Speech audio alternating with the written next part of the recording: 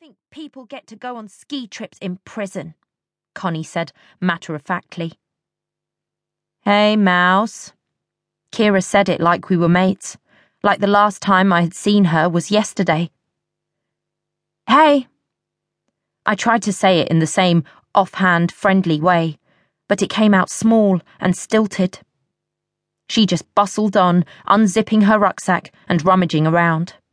It was full to the brim with food. Thai sensations and pork pies and Haribo and 2 packets of cookies. The opposite of protein balls and packets of almonds.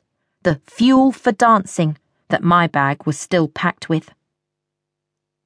She held out some mini cheddars, then emptied a few from the bag straight into her mouth. So how come you left ballet school?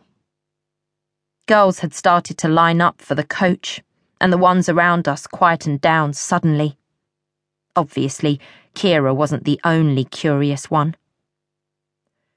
The brick in my stomach turned to liquid and started jumping around. And then I saw Lauren. She, Scarlett, and Melody were all just a few meters away, and none of them were looking at me, but the atmosphere seemed to change. They were waiting for me to speak. The truth wasn't exactly complicated. It would have been so easy to say, yeah, they didn't think I had realized the potential I had shown at 11, so they kicked me out. But I didn't say that. My heart raced, and my voice came out squeaky. My ballet teacher put me forward for another dance program in Paris, and I start there in September. I said it more to Kira's rucksack than to her face. I could feel embarrassment creeping into my cheeks. I wanted to take it back straight away, but it was too late. Oh, cool, said Kira. So you're only back here for, 2 terms? I nodded awkwardly, and Connie said, Wow, that is amazing! Ooh la la, très bon, baguette! A girl in the year above at White Lodge had gone to train with the Paris Opera Ballet, so it could have been true. But it wasn't. I waited for someone to call me out on it, but they didn't.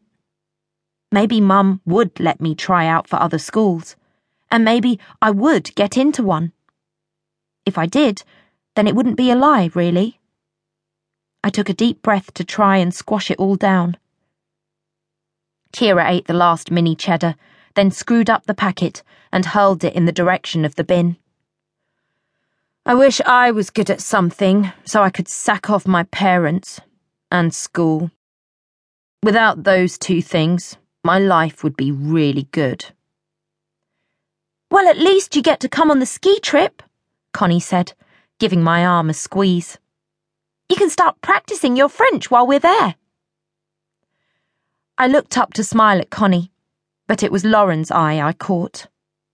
She met mine for a second, a tiny hint of some sort of smile, and then she looked away and said something to Scarlett and Melody. They burst out laughing like it was the funniest thing they had ever heard. Lauren knew more about ballet than anyone else here. She knew about assessments. We had read every book about the Royal Ballet School that existed. I felt sick. Miss Mardle jolted into action and started herding everyone onto the bus. You 2 sit together, Kira said as we clambered on. I'm cool listening to my music. No, honestly, I would feel really bad, I told them. Are you sure? Connie said. I don't want Miss Mardle to think I'm not looking after you.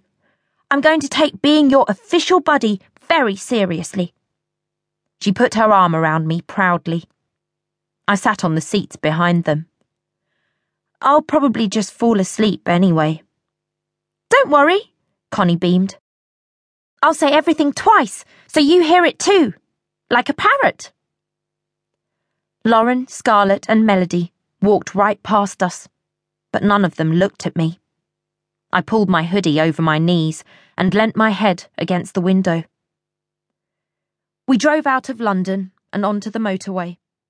Connie and Kira were listening to music.